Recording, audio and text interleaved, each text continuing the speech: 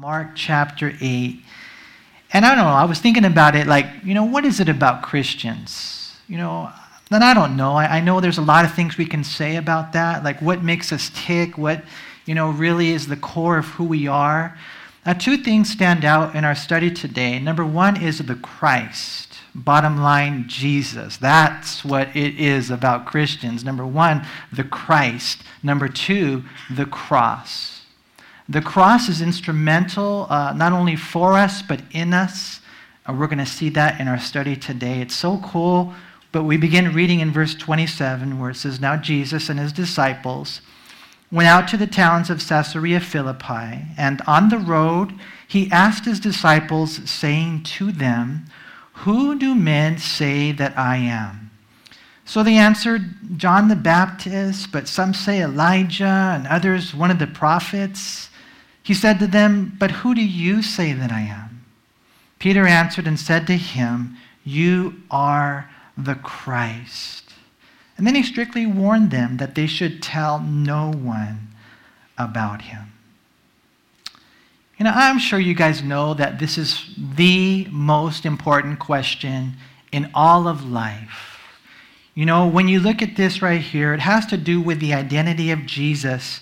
Who was he? Who is Jesus? Here we read about the Lord and his disciples. They're walking along the road to Caesarea Philippi.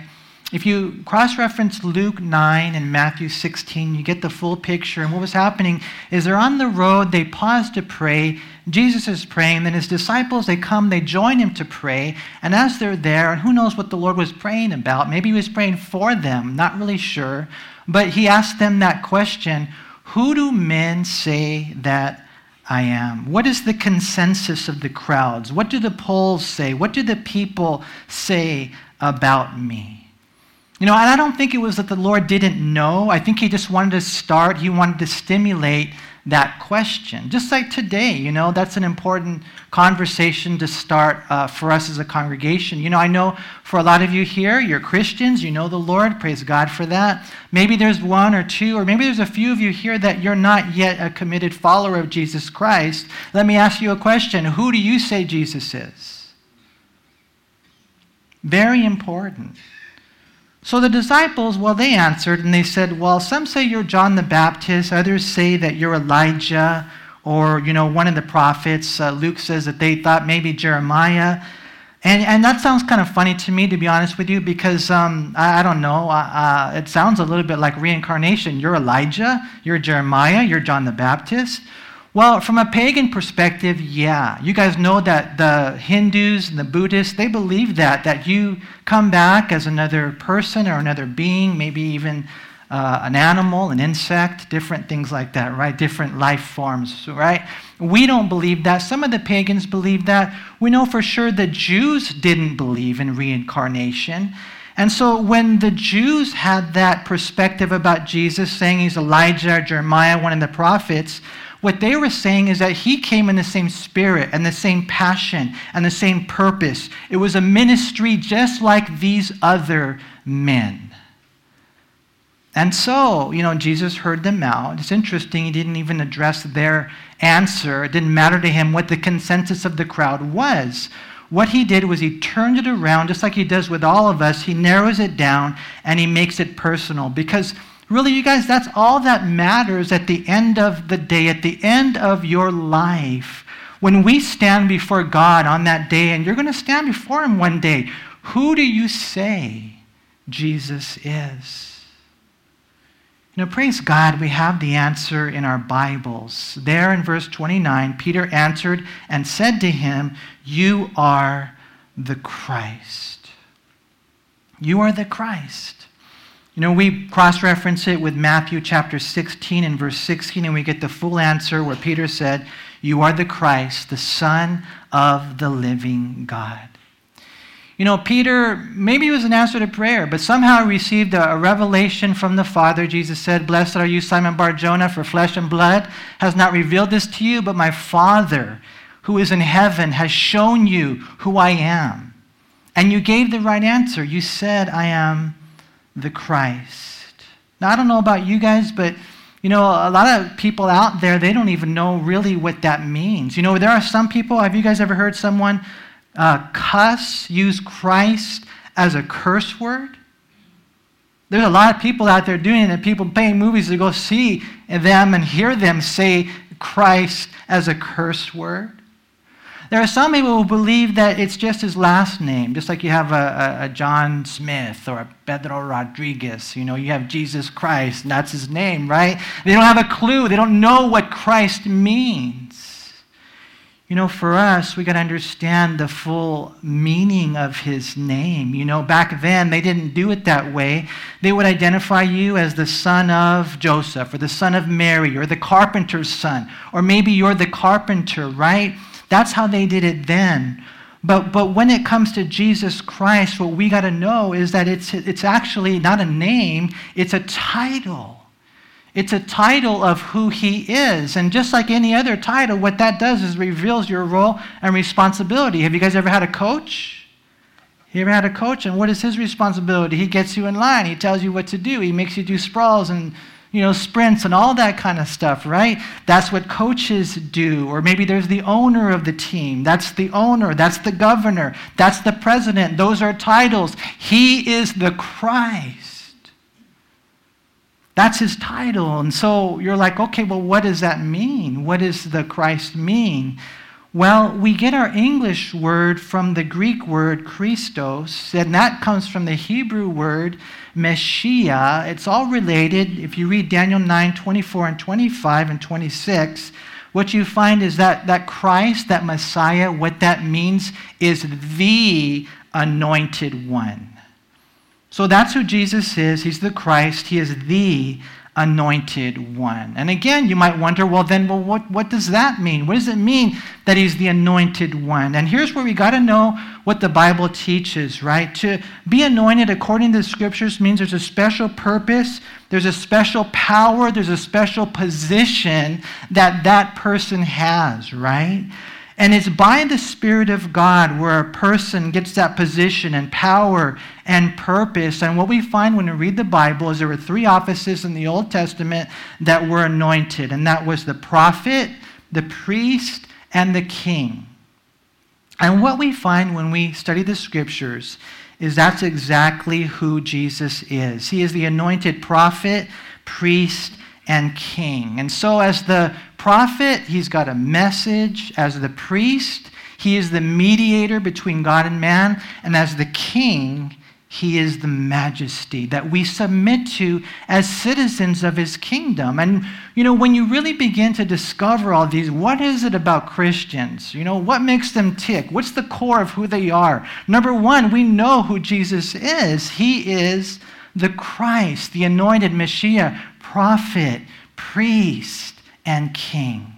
He's the one. He's the one. He's the coming one. He's the only one that can save us. Because what we find is that throughout their history, God communicated to the Jews and then revealed to the rest of the world through them that one day the Messiah, the Savior would come. If you read the Old Testament, you'll find that there are hundreds of predictions written thousands of years before Jesus was ever born, and he fulfilled every single one of them. On the back counter, we have a handout for you guys. And I do encourage you to pick it up on your way out because, I've been studying for a long time. I got books on prophecy, and I've read a lot of websites and answers and things like this, but I've never seen a handout like that handout. 365 specific prophecies from the Old Testament about the Christ who would come one day, and it gives you the Old Testament prediction, a little bit about it, and then it gives you the New Testament fulfillment. And it is absolutely amazing because it's absolutely undeniable that the life and ministry of Jesus Christ is divine. It's supernatural, it's miraculous, and it's beyond compare. Most of you here, you're already Christians. If you read that, it'll make you stronger in your faith. It'll be a faith builder. And if you're not a Christian, read it, look over it, compare it to any other so-called religious leader, and you will find that there is no comparison, that is crystal clear that Jesus Christ is the one, the Messiah that the Bible had predicted would come. You know, when you read the scriptures and you read the book of Acts, what you would find is that when they would go to the synagogues and when they would go to the marketplace, the one thing that they would share is that Jesus is the Christ. That's what they would prove. You know, when Paul the Apostle, he got saved, he spent a couple years, it says, in Arabia. He just studied the Bible, him and the Holy Spirit. Then he went back to Damascus, and you read in Acts chapter 9, verse 20, and in verse 22, that all he wanted to do was to prove that Jesus is the Christ. Because what that does, you guys, is it points us to the one, the only one that can save us. You know, here we read that Jesus told them not to tell anyone yet, and for a couple of reasons. Number one, it wasn't time. That would be on Palm Sunday. That was the public day. And number two, because they didn't really understand what that meant, the Messiah. Oh yeah, he's supposed to be the king, right? Well, not yet. Before the crown, there would be a cross. They didn't know that. So he said, don't say anything yet. But that doesn't necessarily mean that no one knew. Now here we see that Peter knew. As a matter of fact, it's interesting. It even goes back to the very beginning. As I was going through all the different cross-references, I was blessed by the ones that I read specifically in the Gospel of John. And I thought I might take you guys there if you would. You guys like turning in your Bibles and staying awake? Do you guys like doing that? You're like, no, Manny, I like to sleep during church. Okay. I still love you. But next time, have a monster. Okay. John 1. You guys remember the background in John chapter 1? What was going on was, John the Baptist was preparing them for the coming of the Christ, right? And he said, I baptize you with water, but there comes one mightier than I, whose sandal strap I'm not worthy to loose, and he will baptize you with the Holy Spirit and with fire, right? And one day, Jesus was walking along, and he says, hey, there he is, the Lamb of God. Behold, the Lamb of God who takes away the sins of the world. And so Andrew, he goes and he follows Jesus. And we pick it up here in John 1, verse 41. John 1, verse 40, it says, one of the two who heard John speak and followed him was Andrew, Simon Peter's brother. And so he first found his own brother Simon, and he said to him, we have found the Messiah, which is translated the Christ. I mean, John the Baptist said, hey, he's the one. Andrew says, okay, I'm going to go spend a day with him. He spent a day with him. He discovered he is the Messiah. He is the Christ. First thing he does, he goes to Peter and he says, we found him in the very beginning. So one of the things I do encourage you guys to do is to do what they did. After they found out he was the Christ, they became his disciples. Okay? Next, if you would, go over to John chapter 4. In John chapter 4, it's a chapter where Jesus goes out of his way to meet with a woman. Not because he's interested in her in that way that we usually are as guys, but because he loves her and he wants to rescue her from the terrible situation that she finds herself in, because she is a woman looking for love in all the wrong places. She is a woman who is looking for love in a man on earth rather than the God in heaven. And Jesus knows this, so he says, man, we got to go through Samaria because he is going to meet with this woman. And so he meets with her. You guys remember the conversation. He starts it up, and next thing you know, one thing leads to another. And, as Jesus is ministering to her and sharing with her, it's interesting the way that it progresses the conversation. And then if you look at John, it says in John chapter 4, in verse 25, the woman said to him, I know that Messiah is coming, who is called Christ. When he comes, he will tell us all things. And Jesus said to her, I who speak to you am he. Isn't that cool? That must have been crazy. And the woman's like, I know you're a prophet. There's something about you. And one day the Messiah is coming, the Christ, and when he comes, he's going to tell us everything. And Jesus said, I'm him. Isn't that cool? Here she is in a desperate situation, and Jesus shows up. I want to encourage you guys to know that today. You come to church and you're like, well, I got to go, and it's my religious habit. It's what I do on Sundays, and whatever. Someone's dragging me here. They're making me. They're bribing me. They're telling me I'm going to take you out to lunch afterwards, right? And so you find yourself here, but really when you look deep, deep down in your side, inside your heart, you got no love. That something's empty, that something's missing. Maybe you're here, you're addicted to porn or drugs, or you're engaged in sex before marriage, and that's not right. That's what this woman was doing. And so Jesus met her there, just like Jesus wants to meet you here. Mia, this is the love that's real, the love of God that's pure, that's saving, and that will wash away your sins.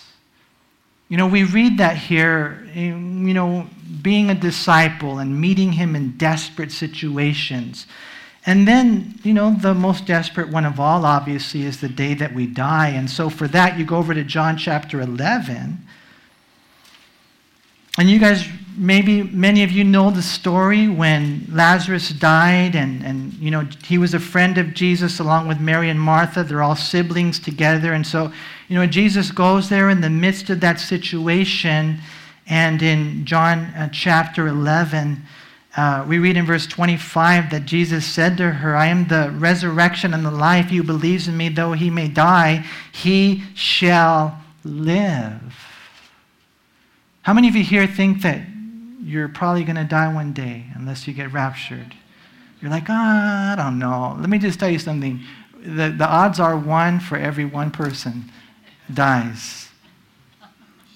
And a lot of people think, well, it happens when I get old. Not to try to scare you or anything. Believe you me, I don't like to do that. But the bottom line is, none of us knows when. And so here's this crazy situation. Lazarus dies. But Jesus said, if you believe in me, though you die, you live. What's he saying? You'll go to heaven. You believe in me, you'll go to heaven. Oh, does that mean I have to live a perfect life? No, because you can't. You got to believe in Jesus. And so he says in verse 26, and whoever lives and believes in me shall never die. He asked her, do you believe this? And she said to him, yes, Lord, I believe, here it is, that you are the Christ, the Son of God, who is to come into the world. You see, knowing that Jesus is the Christ, it helps us in our discipleship. We're supposed to follow him. It helps us in our desperate situations when you're looking for love and you can't find it. It helps us when we die.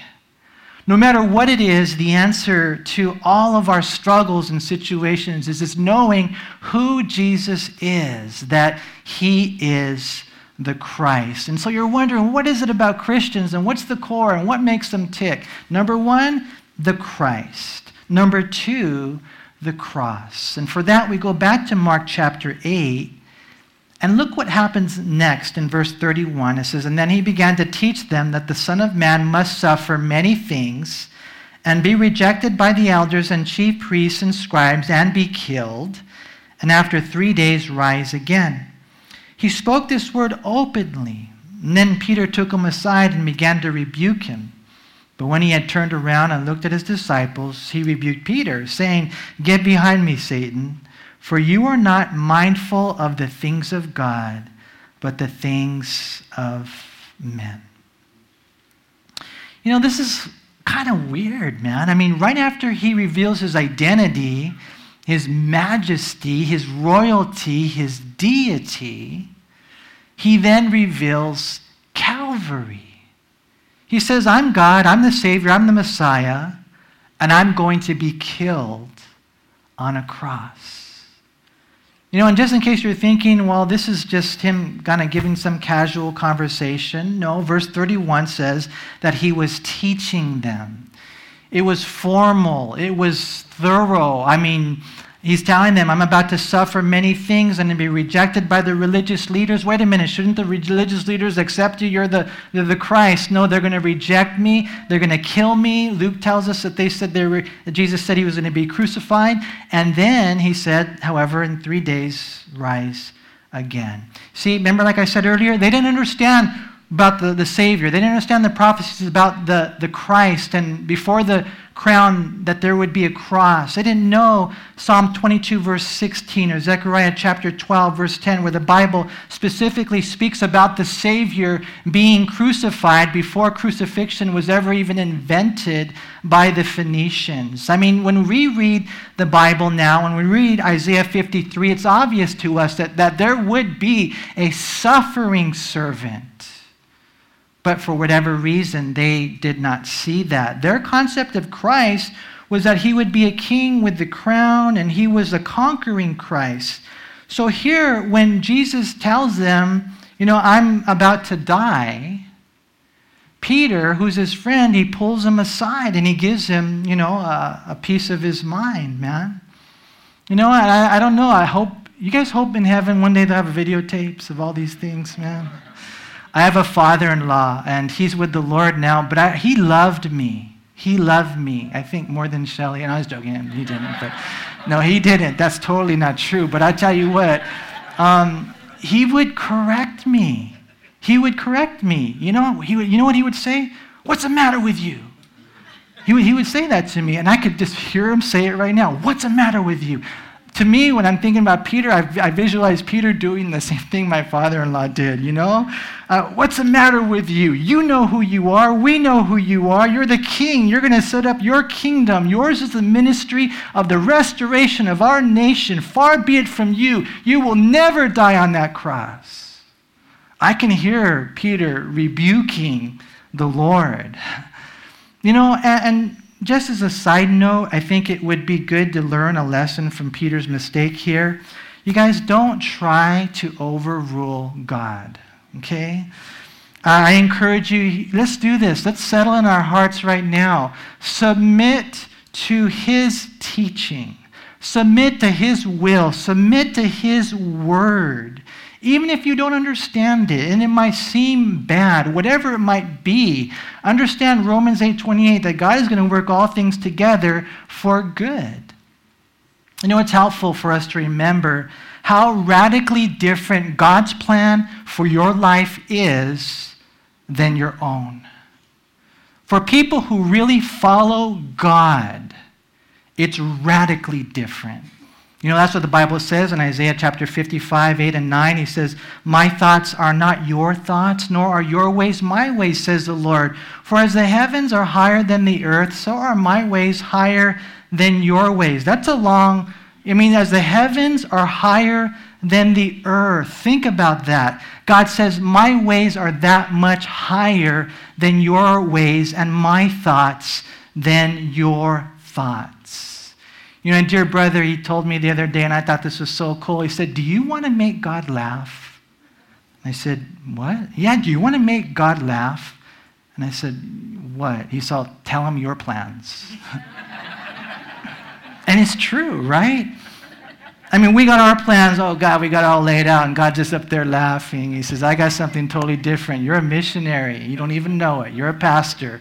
You don't know it. You're the president of the United States. You don't even know it yet, just think outside the box. Don't be like Peter rebuking him, trying to overrule God's teaching, God's will, God's word. No, God's got things that will blow your mind if only we would surrender to him. It's like the wind, and it blows this leaf. That's who I am. I don't know which way the wind's going to blow, but I want to go with the Holy Spirit. I want to follow him. Jesus here actually identifies the problem with Peter there in verse 33. He was under the influence of the devil.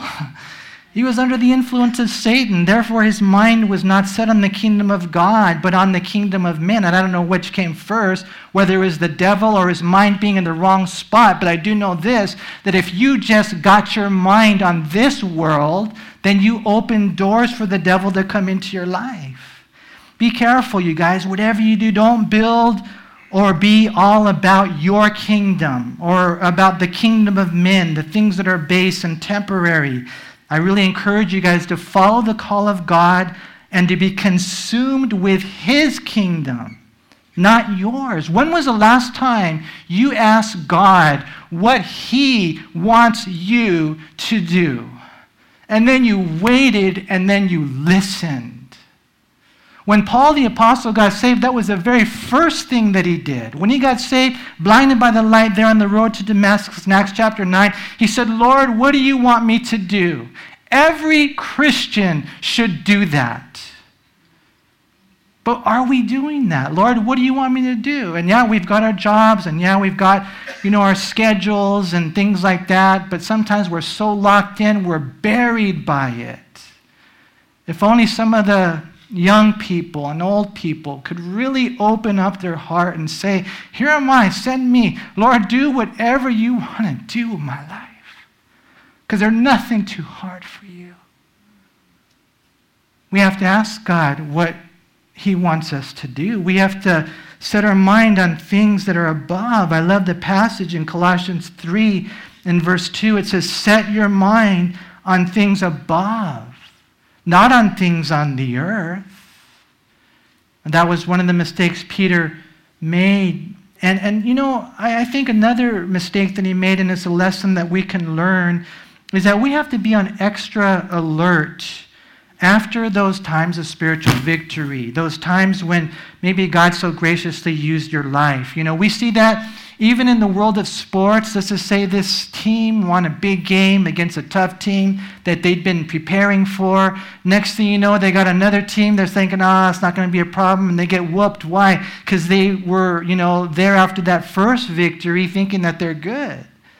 And sometimes that happens to us as Christians. I mean, here, I don't know if you guys notice this or not, but think about it, man. Peter had just received a supernatural revelation from the Father that Jesus was the Christ. In Matthew chapter 16, Jesus even said, and you're the rock. And Peter's probably thinking, yeah, I'm the rock. He's thinking all bad. And so he's not, he doesn't got his guard up. Next thing you know, after receiving the word from the Father, who's he listening to now? The devil. Right? Just like that. And that can happen to us, right? Peter let his guard down, and so he got puffed up to the point that he thought he knew better than the Lord. And so what does Jesus do? It's interesting. When you look at the text right here, it says in verse 33, but when he had turned around and looked at his disciples, he rebuked Peter. There is a chance that maybe these guys were being influenced by the same devil that was influencing Peter. And he said, oh no, look what you're doing right here. Get behind me, Satan. What does he basically say? Get out of the way. Get out of the way, because I am on my way to the cross. And nothing was going to stop him from dying for our sins, even though it required suffering and pain. He had to experience the punishment that we deserved. Nothing would stop him. Jesus was determined to die the death that demonstrates the love of God, and that while we were still sinners, while we were his enemies, he cried and died. He bled and shed his blood for us to make us white as snow. I know I'm going to heaven. I know I'm going to heaven, not because I'm a good person, because I still blow it. But I know I'm going because I am a blood-bought, bona fide believer in the Lord Jesus Christ. And he bled and he shed his blood on Calvary to wash away all my sins. One of my favorite passages is Revelation chapter 1 and verse 5. It says, to him who loved us and washed us from our sins in his own blood. You see, the cross is man at his worst, God at his best, putting us first, giving us rest. Moved by his love, a bloody distress, he clung to that cross that we might be blessed. And the devil tried to stop him, but Jesus wouldn't be stopped. You see, that's why it's the core of who we are as Christians. What makes you guys tick? What is it about you guys? Well, we got the Christ, and we got the cross. And it's not just the cross for us, not just his cross. It's also my cross. Very important. And we read that here. It says in verse 34, that when he had called the people to himself with his disciples also, he said to them, "Whoever desires to come after me, let him deny himself and take up his cross and follow me.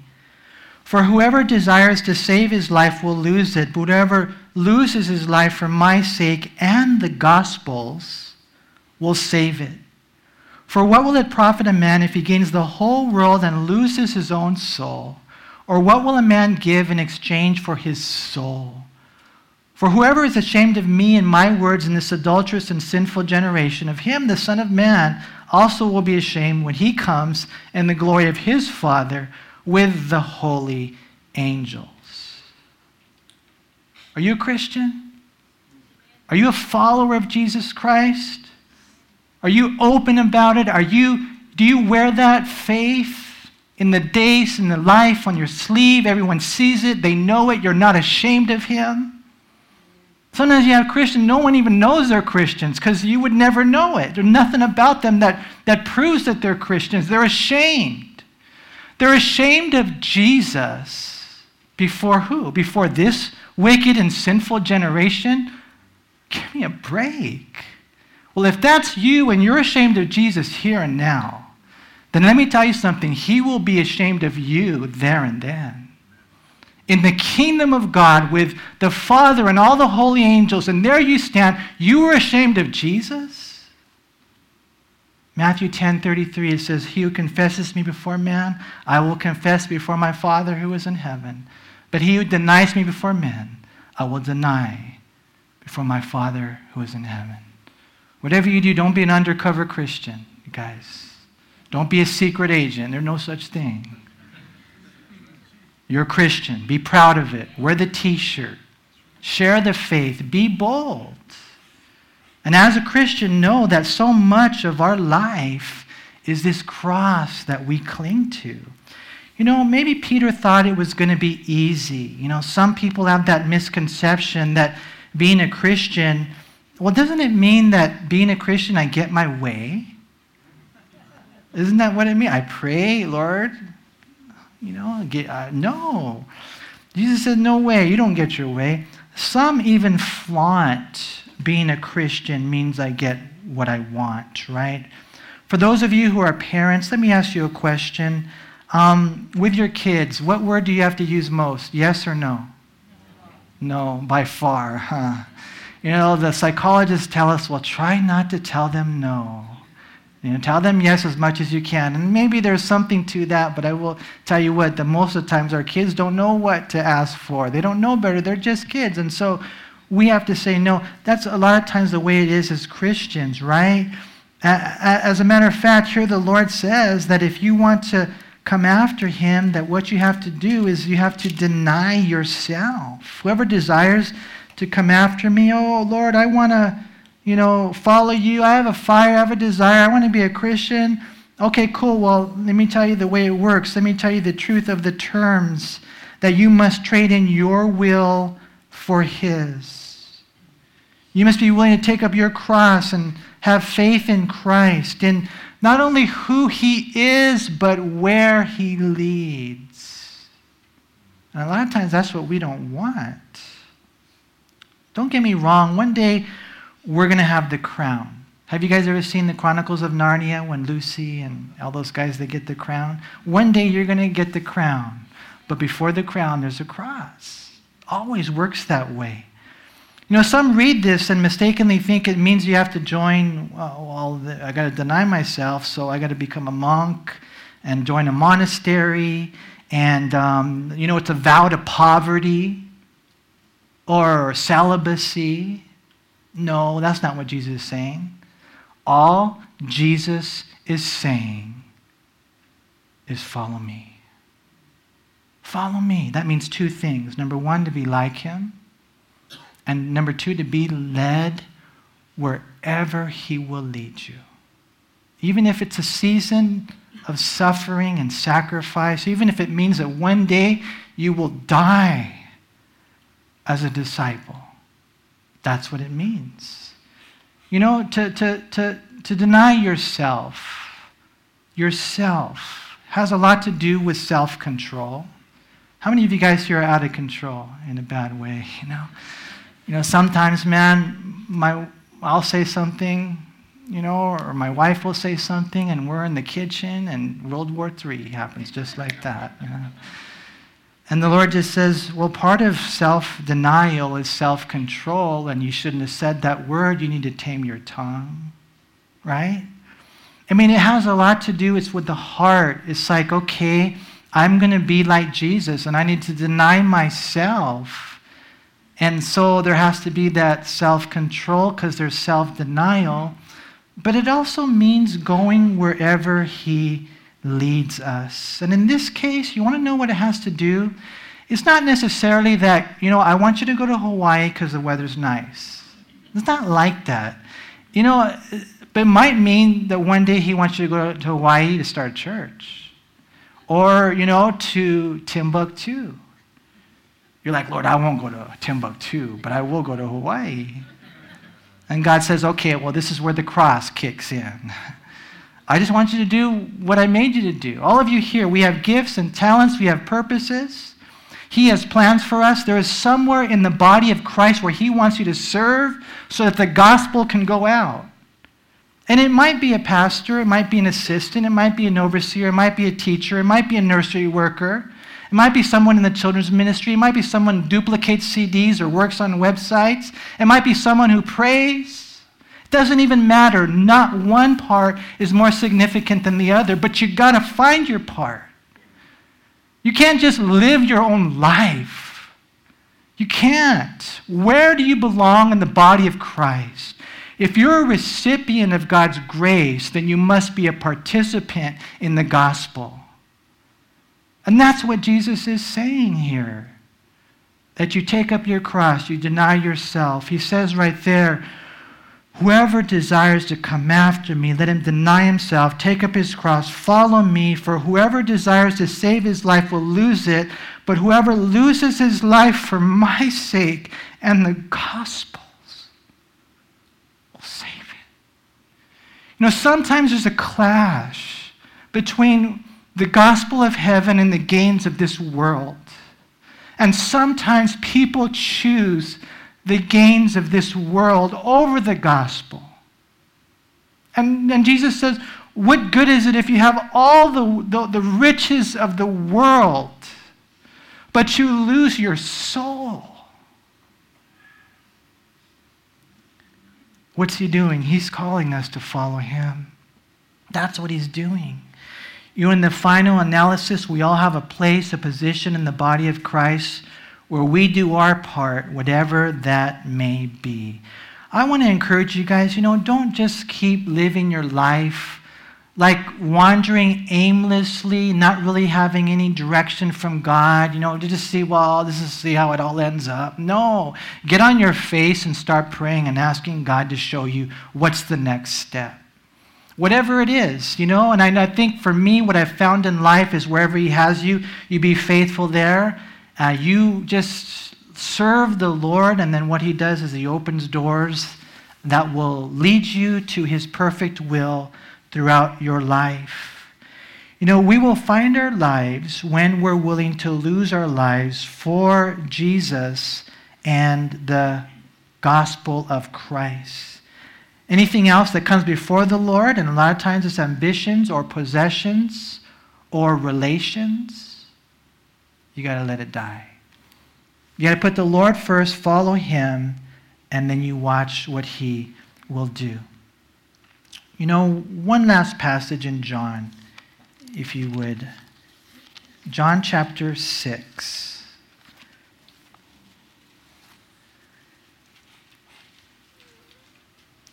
You guys know that we're living in a world where there's less and less Christians, especially in the States. I mean, you go to China, it's a little different, but, there's a generation that's rising up, and I don't know if you guys see it, I see it so clearly, where they call evil good and good evil. You're Christians, you have convictions about marriage and family and sexual purity, and you have convictions about Well, the law says pot's okay, but you say it's wrong. And what do?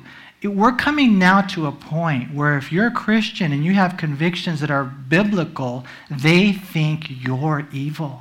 You guys know that, right? And so what's going to happen to the next generation and what's going on? What we see is there's an apostasy going on, and what we have to do, and I tell my kids, is you better strengthen your faith and get ready because it's coming. Persecution is coming. There's a great falling away. What will happen to you? Here in John chapter 6, there were people falling away. They were leaving the Lord because they didn't understand him. They didn't understand his ways. It's crazy to me how sometimes people live in the United States of America and they think that because they're Americans, they're Christians, when in all reality, Jesus Christ does not have their heart. You got to give him your heart. You can't have one foot in and one foot out. It's got to be all in or nothing. And so here in John 6, they weren't really committed. So when the tough times came, they fell away. But in John chapter 6, in verse 66, it's interesting, and you guys can remember that, huh? 666. John 6:66, it says, "From that time, many of his disciples went back and walked with him no more." How many people do we know like that? They were sitting in those chairs, sometimes even preaching in pulpits like this, and they're not walking with the Lord anymore. Let that not be us. Look what happens here. So the Lord, it says in verse 67, he said to the 12, "Do you also want to go away?" But Simon Peter answered him, "Lord, to whom shall we go? You have the words of eternal life.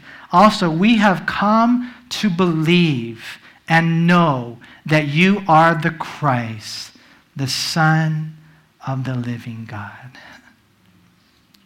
If you leave Jesus, where are you going to go? Where are you going to go? And I encourage you to draw nearer to the Lord than you've ever been. For us as Christians, what is it about us? What makes us tick? Well, we know the Christ and we know the cross where he died for us and we are to die for ourselves. The Bible says he died once for all. We have to die every day for ourselves. To ourselves. And so I encourage you guys, be careful. The world has a way of just sweeping us away. Please, be serious about your walk with the Lord. Find out what he wants you to do as a Christian and do it.